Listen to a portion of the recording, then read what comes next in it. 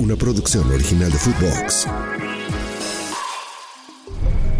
Bienvenidos a André Marín Sin Censura, el podcast donde se dicen las cosas como son del fútbol mexicano.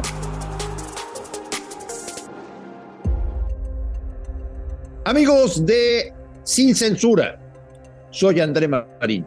Me da muchísimo gusto saludarles y poder compartir con ustedes este espacio en el que hay que platicar de todo lo que rodea al fútbol nacional e internacional. La nota, indudablemente, es que México avanzó a la final de la Copa Oro de la CONCACAF.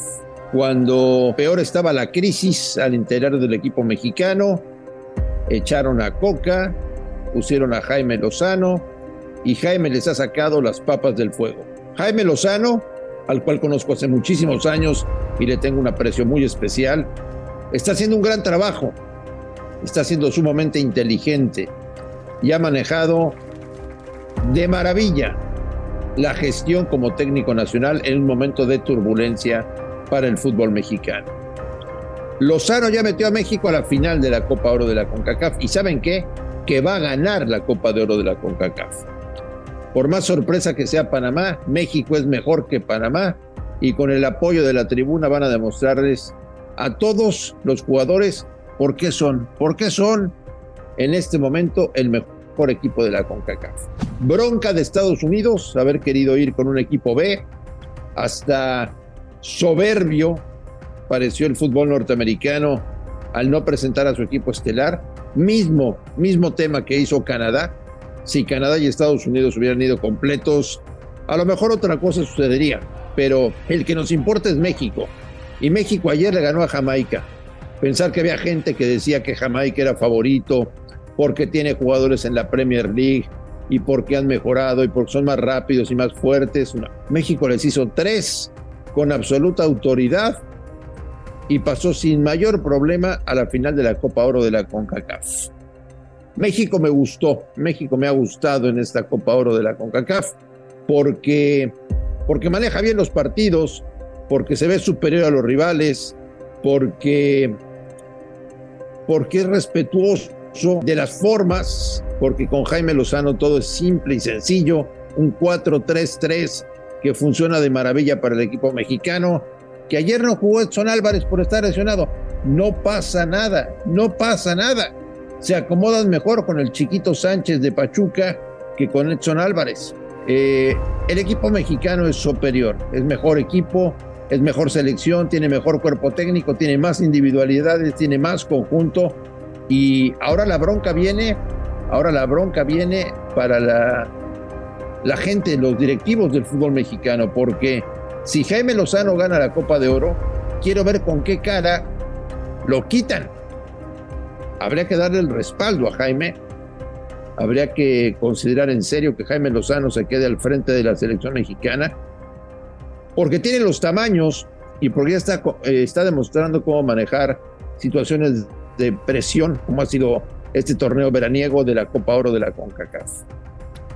Hay que rodearlo de gente de mayor experiencia, pero Jaime tiene la capacidad, créanme, lo conozco hace muchos años, tiene la capacidad para manejar a la selección mexicana y llevarla a buen puerto en la Copa del Mundo del 2026. Yo creo que México daría un paso al frente en cuanto a paz y tranquilidad para el equipo mexicano si dejan a Jaime Lozano. Que lo dejen trabajar, que lo dejen en paz, que lo dejen tranquilo. Y a Jaime le puede ir muy bien en la selección mexicana de fútbol.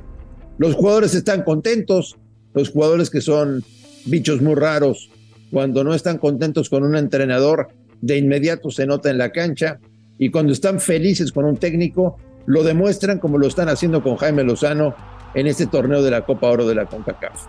Enfrente Panamá, la gran revelación del torneo.